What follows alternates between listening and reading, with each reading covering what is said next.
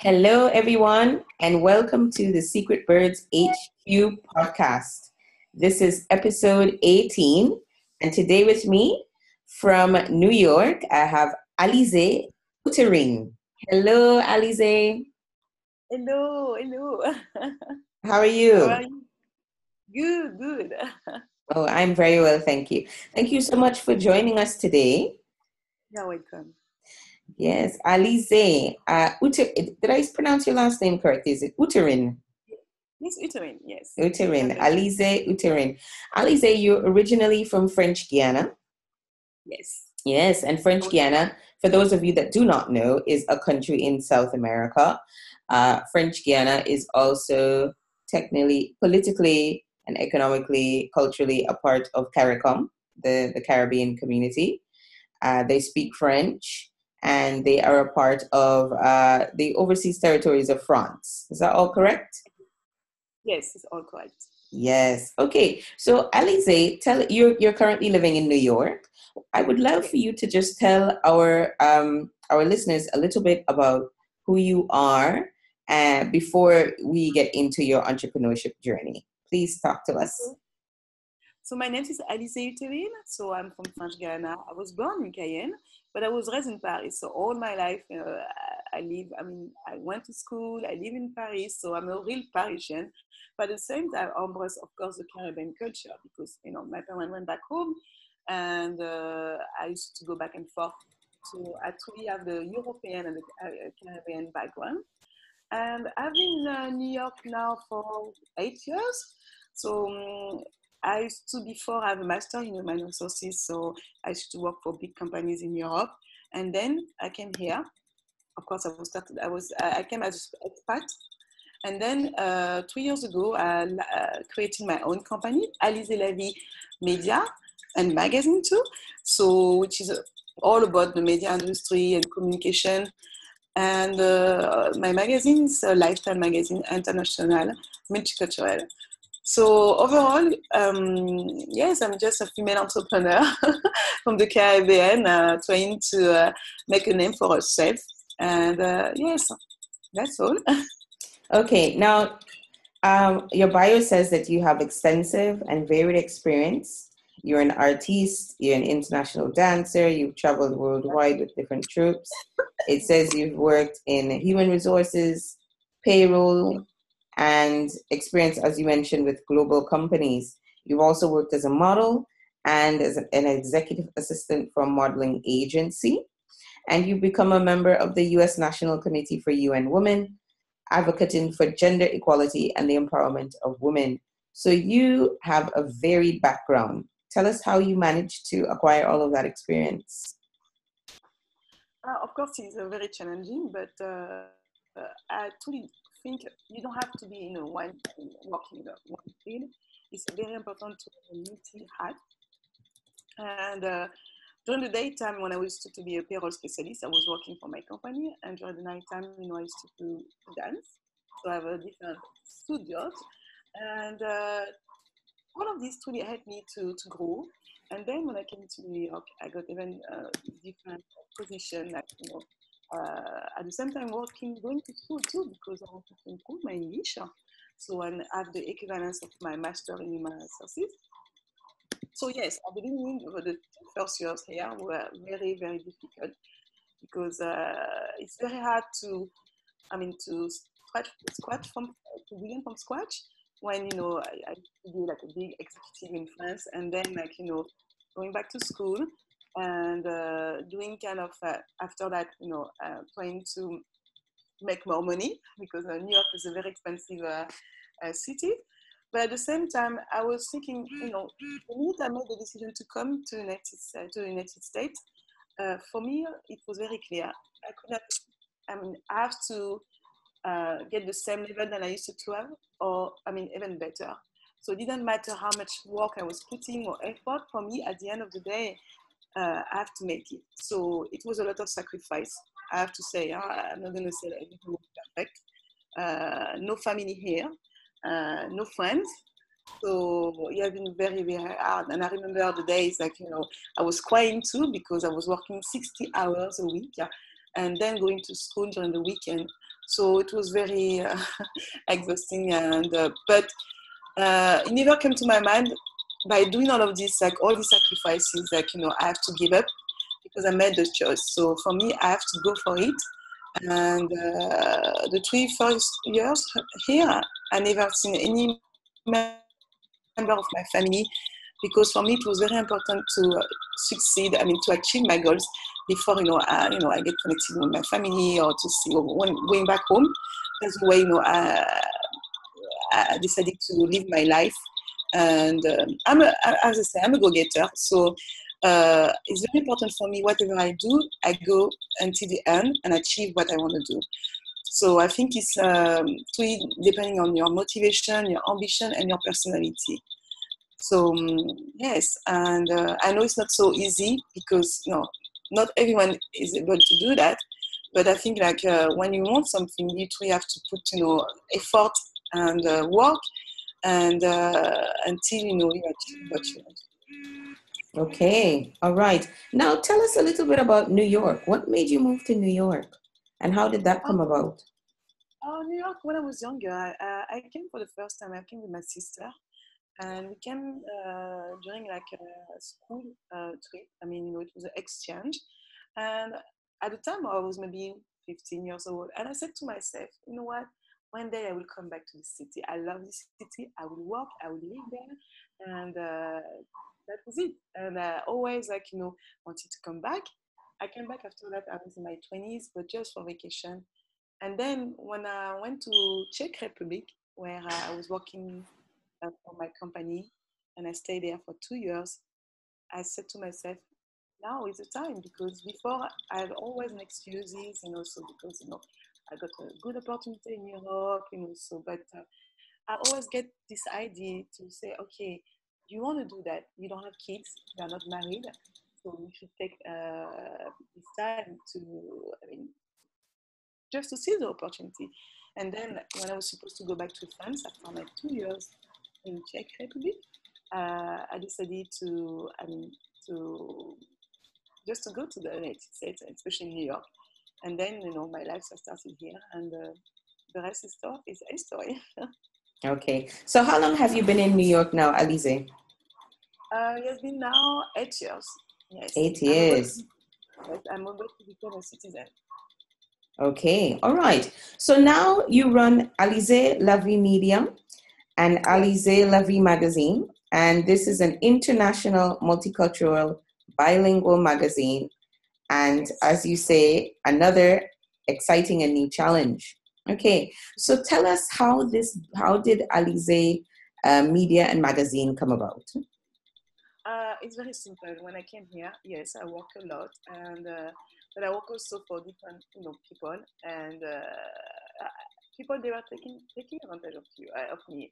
Sometimes, especially in America, yes, America is a big dream. Everyone wants to come to America, but once you get there, I mean, I still think it's the land of the dream here. But at the same time, so you meet during your journey, you meet good people, but you meet also bad people. So that's a learning of, that's life, so it's a learning of experience. And actually, I was working for these people, and they were taking advantage of my knowledge. So, and sometimes they were even pretending like, since I'm French, I have a heavy accent, I won't be able to make it. And you know what? By saying that to me, most of the time, I didn't believe that. But I say, listen, that's something, that should definitely encourage me to get better and to show them I can make it.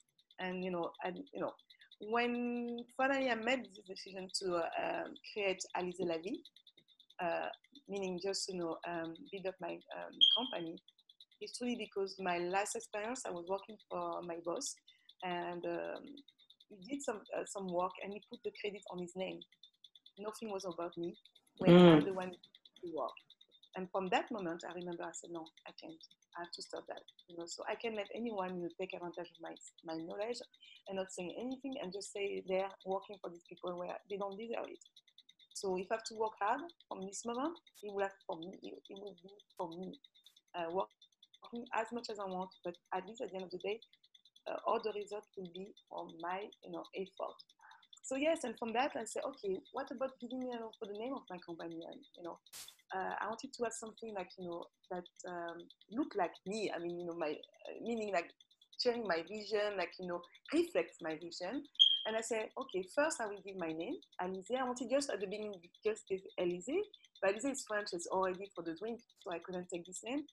And I said, why not to add La Vie? My parents were there on vacation, and I remember I was on the couch saying, oh, what do you think, guys? What kind of name I could give to my company? And I said, Alizé, oh, La Vie. La Vie, why? Because, yes, it's French, but I wanted to keep the French out. But La Vie is all about life, so everything you are seeing, in my magazine or whatever I do in my company is really about like experience, life experience. And this is something I wanted to share with the world, to build up something like, people can share that experience, like me. Because, if I'm there today, it's because of all this experience that helped me to grow and to become who I am today. Right. And tell us about your magazine. Who does it serve? Who are the readers? And what type of articles will they read about when they open your magazine? So the magazine is really about culture. It's really sharing different cultures. So I would say the target is more women, so because I think, based on the numbers, but we have also, it would be 60% for women and 40% for men. And I'm very surprised because the more and more we have more men, into, the magazine. But because I think the reason why is really about the content, very diverse. It's very, we have people from different countries sharing their story. And it goes from the celebrities to the one who's not even known by anyone. And my goal by doing that was to give a platform, international platform, where people can tweet, share their story and say, listen, I've been doing that, yes, but behind the scene, there's so many things that that you don't see. And despite all of this, I was able to make it. So if I can do it, you can do it too. So yes, and when I started, people try to discourage me, saying, oh, that's kind of utopia, because you can have everyone on the same platform talking about their story, like, so, and you can please everyone. But I have to say today, I'm very proud of what I've been doing, because I have people went from different countries, and it's not just Black. We have like Chinese, we have like European, we have like Indian people, some countries, even Sri Lanka, And when the magazine just been launched, I remember like the first country were America, France, and Japan, and I've also like Egypt. So if you ask me today how was it possible, I don't know. I just feel that maybe there was a need, because it's not about having a magazine, because I think everyone can do a magazine, but it's about the message. What kind of message do you want to convey, where people, can be, they finally they want to know more, and especially for me, where I didn't have any experience, I came from nowhere. And because of that, like, my I would say my pride is to say, like, I was able to get a different culture on one product, where people, they can identify themselves, see themselves in everything, these people, they do that they don't know. And I have this Russian lady said to me, she's an artist, she said to me, thank you so much. I learned so much with your magazine about, some country from Africa, some designer, like, and this for me is priceless. And the magazine talks about everything. You have like United Nations topic, so where like it's kind of very appealing, because usually people, they don't really get into that. But the way I put things together, it makes it very attractive to people. We have people who talks about, their it's more about human story, when people, they are sick, and they finally, they were able to overcome, their disease. We have also sport. We have also non-profit. We are talking about, some association where we can share, what they do and how to raise awareness. We have also culture and art and fashion. So literally, this is all about. And of course, I forgot this part. We have also an entrepreneurship section from the kids and from adults, where like this, any talent or any entrepreneur can share their story, so that they can inspire others. All right. And this is a glamour magazine, yes? Yes, people at the beginning, people were like, oh, it's a fashion magazine. No, it's not a fashion magazine, but I know why. I think first of all, so when I started here, I started as a model. So I've been in the fashion industry for many years. So it's kind of difficult for people, for them to take away the fact I'm not just about fashion. So Yeah. I studied cool fashion here, but before, yes, I was an artist, but I also have a corporate background. So sometimes I feel like I'm forced to say that, hey guys, yes, I used to be a model, but I have more to offer. Don't just stick to the fashion side. And also the people who are there, we have diplomats, we have a politician, we have like kids, we have like, any kind of type of people who have a story, like, can help or inspire others. But of course, the way I put things together, and this is where I feel I stand out compared to others magazines. It's very about, glamour. I'm trying to make it very creative.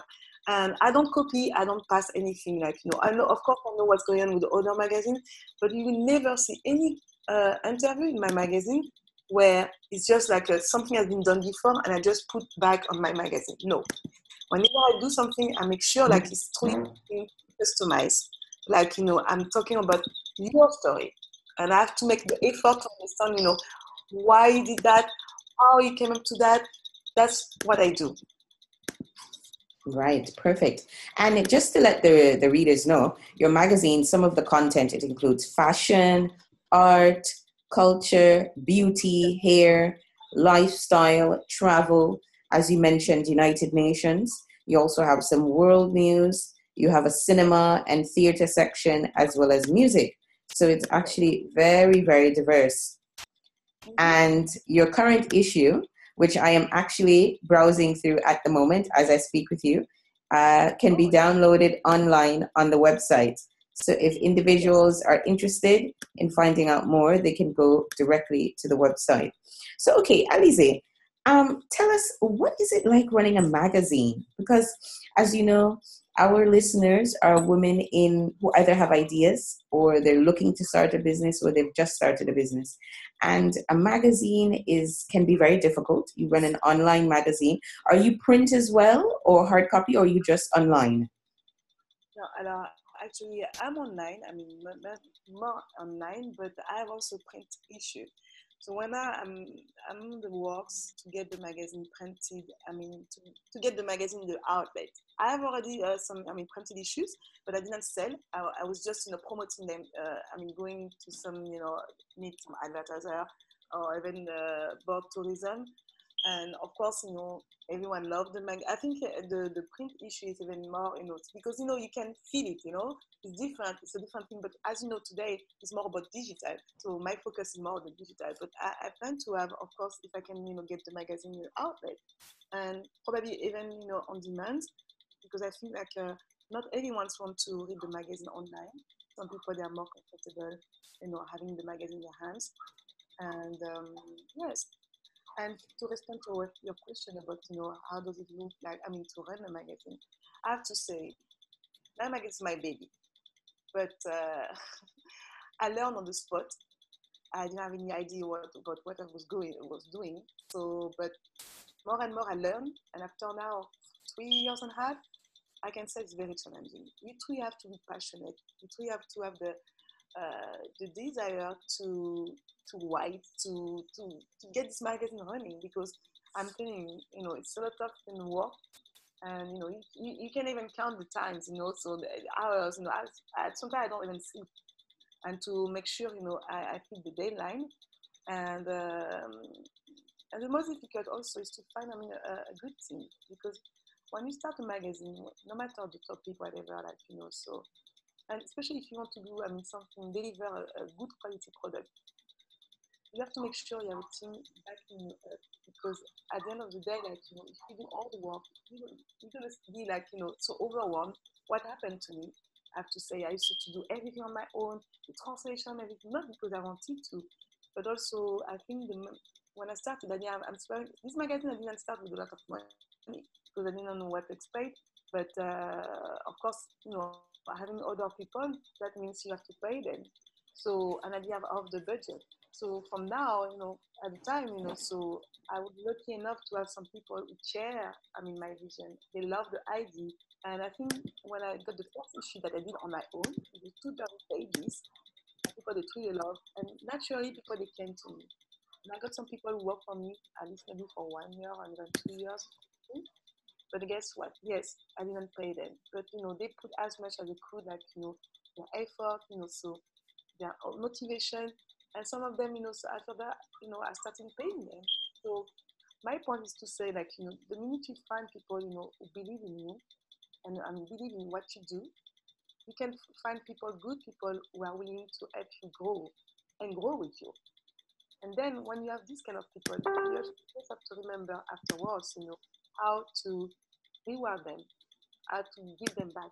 Because it's not just having people using their time, because as you know, time is money, it's valuable. So whenever you have some people to get involved with you, you have to make sure, you don't forget. So and because of that, I grew. I mean, I get even more like confidence, and these people truly supporting me. And although today is about Alize, but I have to say I have a very loyal team, and it wasn't like that all the time. And today, if I keep moving, it's because of them, because they gave me the response to say, no, Alize, we can, no matter what, we'll be with you. But you have to be there with us too, because without you, you can move forward. So it's all about dedication, having the right people, and also the funding. The funding is key, Even though I started with not that much money, but I think it has to restart. I will have maybe think more about the strategy, the marketing side, and maybe I would have all this, setback, so because I lost money too, I have to say, because I make also bad investments. But at the end of the day, it's all lessons. I'm glad today I have to get through that, because I learned from that, and now I'm moving forward even bigger. So sometimes you have to know how to lose, to get even better, even more. Right. And let's just recap some of the challenges for our listeners who I said may be interested in taking this path. Firstly, there's the funding issue. You said running a magazine is quite expensive, so that's one thing they have to consider. Second thing you said is human resource. Like with anyone, starting anything from scratch, building a team can be very difficult because, as you mentioned in your interview, people are very excited initially, but when it boils down to getting the work done, no one shows up. So it's you have to find people who are committed to your vision, and I think every entrepreneur knows that you will never really find anyone who believes in your vision as much as you, because it's your vision. So you need to really go out there and find people who are passionate about the cause and who are willing to work for it and who understand it. And they really have a desire to get involved in it because they believe it's something bigger than themselves. And that is generally very difficult. So that's the second thing. And then the third challenge you said is content. How do you go about making sure that your content is dynamic, it's vibrant, it's readable, it's interesting, that it's capturing the beauty and the essence of your ethos, which is diversity and culture and celebrating all the brilliant cultures of the world? And that is the most difficult too, because you have to make sure you don't want to. You have to make sure everyone is represented. So whenever I work on the content, I make sure So I don't say there is like a quota. I should have like a 20% Chinese, but I still have to deal kind of the idea to make sure I don't give more. Let's see, for my black people, or so, or I put like way less. I have to talk like that, but I mean, because we'll talk about diversity, but let's be fun. So I have to make sure there is balance. I don't put more content for, let's see, it can be for white people, or it can be like for Asian. And it's very difficult because people are very sensitive. So I'm a black woman running I would say, international multicultural magazine. So I want to make sure by doing that, so I try to attract all the community so that they can see themselves. That of course, we can please everyone, but it has to be general, because I think today there's a lot of magazine about our black community. I think I want to do something more global, because today we tend to go to globalization. So it's very important. It's not because I'm black everything has to be black, but I'm very proud of being black. But it makes me even more proud when I feel people, they don't expect sometimes I'm black behind this concept, because they might think it's obvious it might be a white woman or white whatever. But so and when they found out, they are even more surprised because they're like, wow, to take this initiative to get something like that, it's not something like a very common, because we tend to today, like, to be, it's more about, having like, staying with our white people, with black people. And I don't stand for that. I stand for equity. I think, we need to work together. And the best way to do it is to learn from each other. So for me, my magazine is really like I call it active actor of peace through art, through culture. So that's the way I see things. Yes, great, perfect. Okay, so thank you for that. Now let's move on to being a French-speaking Caribbean woman. Okay, what are your thoughts on female entrepreneurship throughout the Caribbean region? You were asked this in your interview, and you gave a very enlightening response. And I'd like to discuss this more. And can you please just tell us your thoughts on that? What is it like being a French-speaking Caribbean woman operating as a female entrepreneur? And what are your thoughts on female entrepreneurship throughout the Caribbean region generally? You've touched on it a little bit where you said you're French and you're Black and so on, but within a Caribbean context, what is it like? What do you think it's like throughout the region being French? I would say, like, I think I said that in my interview, like, being French Caribbean entrepreneur, it still make a difference. I can see because I live in New York where there is a strong community of Caribbean people here. I mean, most of the time, so I can see, I mean, we are not getting involved. I mean, it's almost, they forget about us. I mean, I'm talking about the French side, Caribbean side. Whenever I go to some event networking, I might be the only one, I would say, the French Caribbean countries. And whenever I come there, they kind of surprised. And I'm like, why they should be very surprised? Because at the end of the day, we are, the same. I mean, and unfortunately, I think because of the culture, because of the language, there is kind of barrier. And more and more, like, I've been in touch with a lot. I went to the Caribbean Chamber of Commerce here, and it's the same fact, the same constat that there's no French Caribbean, entrepreneur. So if you ask me why, I truly think it's truly because, like, that yes, we are all the same, but at the same time, we share different culture, and that has a big impact. And because of that, we don't encourage to work between ourselves. So, and it's understandable. It's going to take a long time, but I think, like, if you have some people like me going, I really think myself I have to go for that. Otherwise, like, nothing is happening. And the same thing when the reverse situation, like, so I'm pretty sure, like, if French Caribbean women, they meet, like, they will be more like kind of, I mean, distant because they don't really know, where I think, like, it's a very big mistake because we need to work together to interact. Because I can tell you, I travel I went to both regions. I mean, of course, I'm from there, but I travel a lot in the Caribbean. We have so much in common. And usually, it doesn't have to be a Caribbean woman. Most of the time, we have a lot of competition between women. That's a fact. But I think, like, it's even worse in this situation because we don't have the same, tools. We don't speak the same language. And I think because of that, there's kind of, like, everyone stay from each other, apart. And which is a big, I think it's a big pity because we need to work on, reduce this gap between the both regions. I have to tell you something. It's a simple example. There is every year, like, the Caribbean Carnival here, okay, in New York, one of the biggest events, in terms of economy, bringing at least 4 million people. When I went to meet the president of this association, Caribbean, when I came and I said, I would love to have, like, a carnival band from French Guiana. And he looked at me and said, oh, wow, but I never heard about French Guiana. And I'm like, wow. And he said to me, this is the first time I see a French Caribbean woman. I'm like, wow, So just to show you, same thing, I was able to bring the Council of France to take part of this event. That was the first time in 49 years. And the Council of France is there, but they don't have also the knowledge that France is also, I mean, embrace, I mean, we, Martinique, Guadeloupe, you know, it's all about the French Caribbean. So just to show, I think there is a lack of curiosity to know what's going on in our region. Mm-hmm. So, because, you know, I guess there's no interest. And this is where I feel like we need to work on that and make it like, you know, we have to find out a little bit more about what's going on in our region so that we can work together.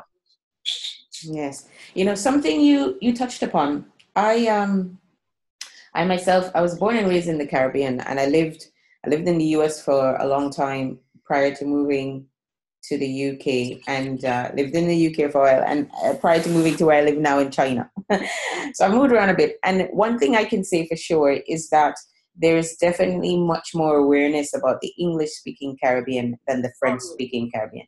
This is a fact. Now, this isn't a political show, so we won't go into all of the different facets as to why this is. That's a separate conversation. But one of the things I wanted really when I started the platform, Secret Birds HQ, was to make sure that we highlight countries in the emerging markets or in the developing world, because we always hear about the Americans and the British and the Canadians, and it's always about the West. But I believe that there's so much entrepreneurship happening in the developing world. And it was very important for me to start a Caribbean platform because the Caribbean, there are a lot of female entrepreneurs in the Caribbean. And more importantly, to make sure that all of the Caribbean was featured. You know, I didn't want to have a platform that was just Jamaica, Trinidad, and Haiti. You know, nothing against those countries. I'm a West Indian. I love all of the Caribbean. But I wanted to make sure that we also heard about Puerto Rico, and we also heard about St. Bart's, and we also heard about people in French Guiana, and we heard about people from just countries that are somewhat obscure, or perhaps people have heard of them but they don't know, because like you mentioned, there's a lot of ignorance within the Caribbean region generally about each other, whether it's the Dutch Caribbean, places like Suriname and places like Curacao, or the French or the English, or just generally about what is happening. We know Haiti, but we know Haiti because Haiti is a very political country, okay? So we know a lot about Haiti in America, for those who live in America. But I am glad you touched upon that, because it was very important for me to make sure that I created something that was not just repeating the norm and perpetuating the same stereotypes and the same tropes of the Caribbean woman being this particular woman from this particular country. And I think it will take a lot of education, and it will take a lot of time. And you mentioned, yes, there, you know, amongst women, there's a lot of competition. That's a separate conversation as well. But I think for the woman that is empowered, the woman that has a strong sense of self, the woman that knows who she is, this competition isn't a problem. Okay. No. So it's a different kind of woman. You also mentioned something in your interview. You said that globally, the French Caribbean region needs to learn and be inspired by our English Caribbean neighbors who are more advanced when it comes to entrepreneurship, and particularly in the field of women. This is something that I actually spoke to someone in London about, because we've got a lot of French people who move to London as well to start businesses, because they say, you know, in France, it's just so difficult to start a business. What do you think it is about French culture versus Anglo, English speaking culture, that makes it so difficult for people to be entrepreneurial? Because in the Anglo world, entrepreneurship is very much what you do, and it's very accessible. Why do you think, what is happening in France and in French culture that makes it so difficult for people to become entrepreneurs? I think it's truly about the education. In France, I mean, you know, so I did all my studies, I got them in France. And it's truly about, you know, your degrees, which school you went. You know, if you are not like, you know, coming from a big school, or whatever, like, you know, you don't have that much chance to have like a great job, like, you know, so, and there's nothing like, you know, in the system pushing you, I mean, to become an entrepreneur. I mean, it's very important in France, and I have to say, like, you know, that you go to the best school, like, you know, so, and you need to have at least a very, I mean, high level degree. Otherwise, like, you know, you don't have that chance to have like to land a great job. And entrepreneurship, even in France, I mean, we are far from America, and when in any other Anglophone countries. And I think also in this system for, I mean, or any Anglo-Saxon countries, it's more about, your skills, about what you can do, that what you get. You see what I mean? When I came here, I didn't have to show any of my degrees. I got my first job here, didn't check what I was, they just felt like, so I have the potential, like, to say, okay, just show us what you can do. And that's the way I learned my job. In France, you never see that. What I'm doing here, I would have never been able to do in France, because there are different things. Of course, maybe the color, because yes, France is, I mean, a very nice country, but we also face kind of like an issue when it comes to racism issue too.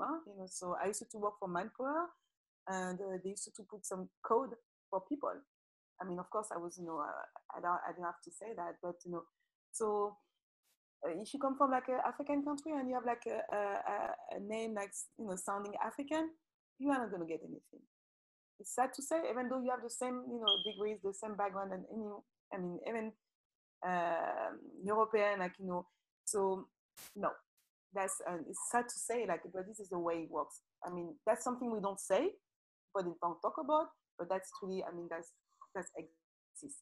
And then it's very complicated when you have to create a company in France. Here, you can, in America, you can start a company even with $100, easy. In France, if you have $50,000 to start your business, I mean, and then you have all the taxes. So it's very difficult, very challenging. And again, like, they don't give us, I say when they don't give us, I put myself as a young person, like, the opportunity to show what you can do. It's really, I feel like you truly have to be in a system, like kind of protocol, like, so you have to get a, master, whatever. And even when you have that, there's no guarantee that, you're going to have an intern with me. I mean, he's from French Ghana, but he did all his studies in Bordeaux, in France. And he was telling me, like, he made the decision to come at least for 1 year here. I mean, for English, so he said all his friends for his promotion, they didn't find any job, So, and guess what? He has been here for 6 months. I've already found him some jobs here, working with some publisher, like, doing things he have never done before. So I can explain to me, like, for someone who have never had, who just came 6 months, was already, getting more activity than he has never had in his life. So, yes. And the education and the mentality. But I think they are starting getting there. But, it's going to take, again, a long time. And the sad part also is that all the young people now, they move. They don't stay in France. They go to England, they go to America, or other countries, even Africa now. Africa becomes to be like a trend now, So, because they gave them a chance, where in France it's very difficult.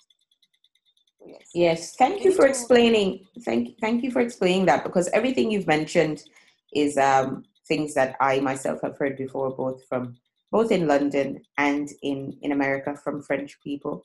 Like you said, the barriers in terms of ethnicity and just culturally the mindset, and that it's quite rigid, as you mentioned, in terms of education and what school you went to. So it was good that you really explained that, because I think there are quite a few people who may not really understand that. I think it's different in France. I think many people love France for many different reasons, but I think living and working there is if you're an ambitious person, I think it's very difficult. Yes, and I have to say also, and it's even more difficult for the French Caribbean, because we have this complexity of identity. Because in some way, we are Caribbean, like any Caribbean of Trinidad, but at the same time, we are also European. But French. Yes, French. And when you come, let's see, you come from your own country and you come to France for studies, now you realize you are not anymore French, but they consider you are a black person. You understand? So all of this, like, they say, yes, you are French because you have the French overseas department. But the minute you get in France, they make me feel like, you are not French. You see what I mean? Yeah, so and then when you get around Caribbean people are like, oh, well, what are you? Are you French? Are you Caribbean? Yeah, I can totally understand where you're coming from. I think, you see, the problem with the Caribbean is that we are the products of colonial societies. We have colonial heritage. We have colonial history. So, and many of the islands, some are still fully dependent. Not all Caribbean countries are independent. And for those countries who have become independent and have managed to create an identity for themselves, they perhaps are a bit more sound in who they are. But for those of us who still come from, American or French or Dutch overseas territories, for example, if you're from, say, uh, not Aruba, but Curacao or Bonaire, you might have a different mindset living in the Netherlands versus someone from Suriname, an independent country. Definitely. Yeah, so this is also, I think, the colonial past has a lot to do with our identity, how we view ourselves. Being in the Caribbean, you might be from Guadeloupe and that's French, but we all know when you get to France, it's a completely different story. When I went to Guyana too, and I was saying to my Guyanese peer, like, hey, I went to, and I said, oh, I'm from French Guyana. I was like, we are the only Guyanese. You are not a Guyanese. I said, what are you saying? The only difference, we don't speak the same language. That's all. Yeah, and I think the shame is that you have to deal with this kind of oppression, if you will, from in Europe, but you also have to deal with it from fellow Caribbean people, which is very disappointing. And very disappointing, because you would think, okay, you share a very similar history to me and culture to me, and you should know better. But I think this will change with more education and more platforms that are being developed to bring Caribbean people together, because we know unity is strength and we know that we're stronger together. So I think slowly this is changing and things are getting better. Technology is bringing us together more and more. Before, you and I are now online. I'm in China, you in New York, and we're talking, right? So I have to say, in 8 years, I've been doing a lot of work, and so you are the first one. I mean, as a Caribbean, interview me, like having interest in a French Caribbean female entrepreneur. I have a different interview, but it has never something to do with just Caribbean. It's more like Europe. You see what I mean? I have a different interview, but not focus on the Caribbean. Feature, like myself as a French Caribbean entrepreneur. So, oh, yes, please. I encourage you and all of the French listeners to visit secretwordscaribbean.com, because we have quite a few French women that we have featured on the website, and they also do things for us in French. So we're really trying to engage the French community, trying to engage the Spanish speaking community. We have someone from Suriname, so we're trying to engage with the Dutch. We are really trying to create, I'm really trying to create a platform that highlights the uniqueness of the Caribbean. Right now, much of the articles are written in English, but this is going to change. As we grow with time, you'll be able to read in English, Spanish, and French.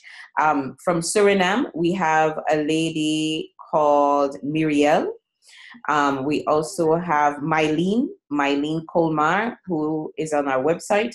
We also have a feature from Axel, Axel, I believe, told me she is from Guadeloupe. Yes, but she does a lot of work around the French-speaking Caribbean. I also have a lady on the website from Martinique. She runs a what do you call it? A travel company in Martinique. I believe it's called Leslie Ferrati, Beyond Caribbean. So yes, there's definitely lots of space and lots of room for French-speaking Caribbean women on the Secret Birds platform. And I'm trying my very best to get a lot of women from this region involved. So we're not leaving you out. And also the Spanish-speaking Caribbean, we have someone from two women from Puerto Rico, one from the Dominican Republic. We have someone who is Panamanian, trying to get someone who is Costa Rican. I mean, the Caribbean is not just, these little islands. It also expands to Panama and Honduras, to certain parts of Venezuela. So the Caribbean region is quite big. So really trying to make it as diverse as possible. And so there's a lot of room for women from the French Caribbean. So we invite you to get involved. We invite you to engage with our community as much as you would like to. And now we are about to conclude. So in conclusion, Alize, what Yes. inspirational tips do you have for women in our community who may want to start their own magazine, but they have no clue where to start? So they know they have this idea in their head. Okay, I want to start a magazine. That's what they know. But they've never done it before. They don't know where to begin. They don't know what to do. What sort of practical tips and strategies do you have to I offer would to say them? if you do what I did, I mean, of course, so then you'll see, but I mean, first follow your heart, follow what you want to do. Like, is something you want to do? You want to go to a magazine? Go for that. But then think about what will be the purpose, why you want to do that. I mean, what is the purpose of that? And bring it to life, because, you will never know until you try, you see? So people, they're going to discourage you. They're going to say, don't do that, you don't have the means, whatever. Like, when I started, I had no clue. Okay, I just wanted to share stories. I just wanted to write. And look at 3 years later. I mean, 2 years later, where I am now. So of course, everyone has their own story. But I think, like, if you have this idea, this vision to have your magazine, think about what will be the purpose. Why, especially why you want to do it. Don't do it because you see all the other people doing that, because you don't know what is behind. So it has to be true. I mean, it has to come from your heart. It has something like you're truly passionate about that. Passion is very important. Without passion, if it's just an idea, but you just want to, do something because it's trendy, like, don't do it. Because at the end of the day, people, they will feel, wherever I go, especially with my magazine, I'm very passionate. I feel like this is my baby. So it doesn't matter how much difficult it is, like, all the challenges, because at the end of the day, when I write my editorial, I'm so proud, and I feel like, and anyone I feature in the magazine, for me, I learn from them. So for me, it's really a purpose. I feel like it's a mission for me. Beyond just having a magazine, it's more than this. So my advice is really like, define, yes, go for it if it's your passion. Define your vision, bring it to life. Or most importantly, don't, I keep saying that, but it's true. Don't do it just for money. Don't do it like first for business. Do it because it's a human interest or something like you think is going to be impactful. Because in life, if you do things just for money, at the end of the day, what is the purpose? You want to do something like is going to have an impact on people's life. That people, they Yeah. will be able to identify, they will be able to follow, and most importantly, to be inspired, so that they can get better and improve their lives or whatever they're doing. I think that's truly priceless. So if you can reach out and if you can make an impact in people's life, I think, like, that's the best way, for yourself to grow and, to feel better about what you do. And that's the way I see this is my vision. So No, that's wonderful advice. That's great advice, actually, because I think a lot of people, a lot of young people, um, are being misled sometimes, and they don't have the right guidance. And especially with media and the things that they see, they're chasing money, and they go throughout their whole lives chasing money. And then they get to that point where they realize, oh, okay, I'm not happy, or I'm not doing what I really yes, want. And, as cliched as it sounds, I think when you serve, when you find that thing that you're good at, that you really like, some people call it passion, your skill, whatever you want to call it. When you find that thing and you decide you're going to use it to do something good for others and you pursue that, the money does come. It always comes. But if you have this mindset that you need to do this because this will make money, what you find is a lot of those people end up becoming very miserable or very unhappy because they're not doing what they truly want to do. And I say that I will caveat that by saying I understand that we all have bills to pay. And I understand that many of us don't have opportunities to go out there and just do what we like because maybe we have to support our family, our extended family, or whatever the case may be. And I get that. But when you really find something that you like, even if it's just doing it on the side for a few years until you can find a way to develop it, or whatever it is, you can always find a way to get that thing done once you have the drive. And your advice is very good. You have to know why. If you don't know why you're doing what you're doing, you're never going to pursue it. We have our community book called It's 10 Steps to Flight, and it's called Know Who You Are and Know What You Want. And you really have to understand the why behind what you're doing. Some of us will go throughout life and never really understand who we are. But at least if you know why you're doing this, and with you, you have a very clear vision, and that keeps you focused.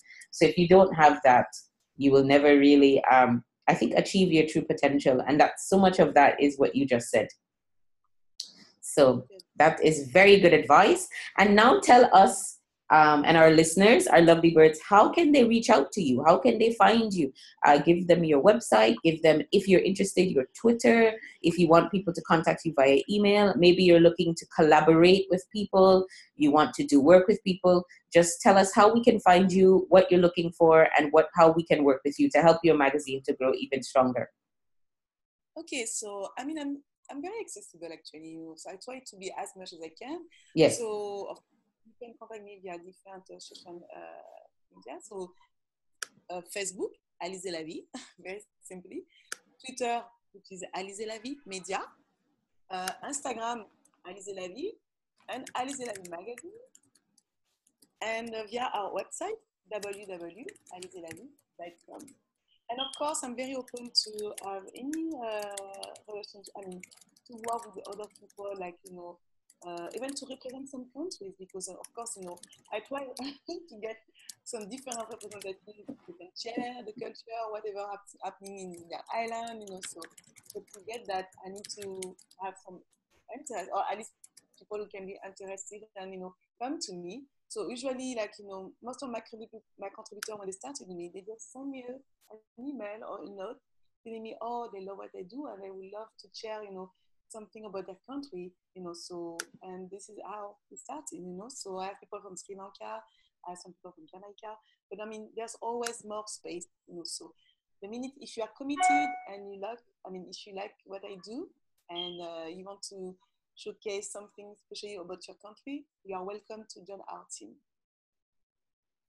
Great. So if people are looking to work with you, to collaborate with you, if people want to reach out to you, maybe they want to feature you, or maybe they want to work with your magazine, they know how to reach you. Alizé, it has been an absolute pleasure speaking with you. I'm so honored to have you on the platform to represent French Guiana, to represent French-speaking Caribbean, and I can't wait to get more of you on this platform. Soon, the French-speaking Caribbean won't be something unique. You'll be just like everybody else in the Caribbean, doing what you do, and everybody will know about you. So we have to continue working together and making sure that we can show all of the amazing talent that's coming out of the countries in the French-speaking Caribbean on our platform, and also French-speaking countries, because this is a developing country platform in Africa. The women who are in Guinea and in Cote d'Ivoire and all of those countries. So there's a lot of work for us to do. Yes, and definitely I think we can, make it bigger and, make a difference. But as I said, I will finish by that too. Don't be afraid of about your accent. So when I started in this country, people, they say, you'll never be able to make any business here because of my heavy accent. Guess what? Then people say that to me today. They look at me, they say, "Oh, it's because of them I'm there here." You see. So don't let even your accent, being a barrier for everything you do, or be ashamed or scared of, because you think, oh, when you're going to speak English, because I think it's what also a big. This is where everything comes from. Also, some people are not confident when speaking English too, with the French accent. So don't let that drag you down. Go for it. At the end of the day, they will understand you. And if they don't, you repeat again. That's all. Yeah, everyone has an accent. We all do. Some of us, our accent is a melange of all the different places we lived, or the cultures that we grew up in, or the different languages that we speak. Nobody has a perfect diction. I think these days of, oh, you speak like this, I think this is over. We live in a global village now. It's a global society. So many of us have lived and worked in different places. I think for someone to say you can't achieve something because of your accent is a joke. I think these are people who are perhaps just a bit threatened by your ambition. So just ignore them and keep going. There's room for everybody. So don't let the fact that you have a French accent or any accent for that matter stop you from doing what you want to do, because you're a perfect example of someone who, you have a French accent. It's very clear, but I think you should be proud of that, though, to be honest. And you haven't changed that to try to fit in. and you've allowed that to become a part of who you are. And that's fantastic. And there are people out there who will say, oh, I love a French accent. And there are people who will say, yeah. And there are people who say, oh, I don't like it. But you know what? At the end of the day, it's how you feel about yourself. So just keep it moving, right? Okay, that is right. That is good. Thank you so much. All right, lovely birds. So that was podcast number 18 featuring the lovely Alizée Outarine. Thank you again, Alizée, for joining us. Please come back and tell us how things are going, maybe in next year or when you embark upon a new project. We would love to hear. We'd love to know what's going on with you. And this podcast aims to empower, encourage, inspire, and support women in their pre-startup and startup phase of business. And I am certain that all of the things Alizée said to you today have inspired you or encouraged you in some way. And please reach out to us if you would like to find out more information. All right. Thank you so much. And bye. Bye for now.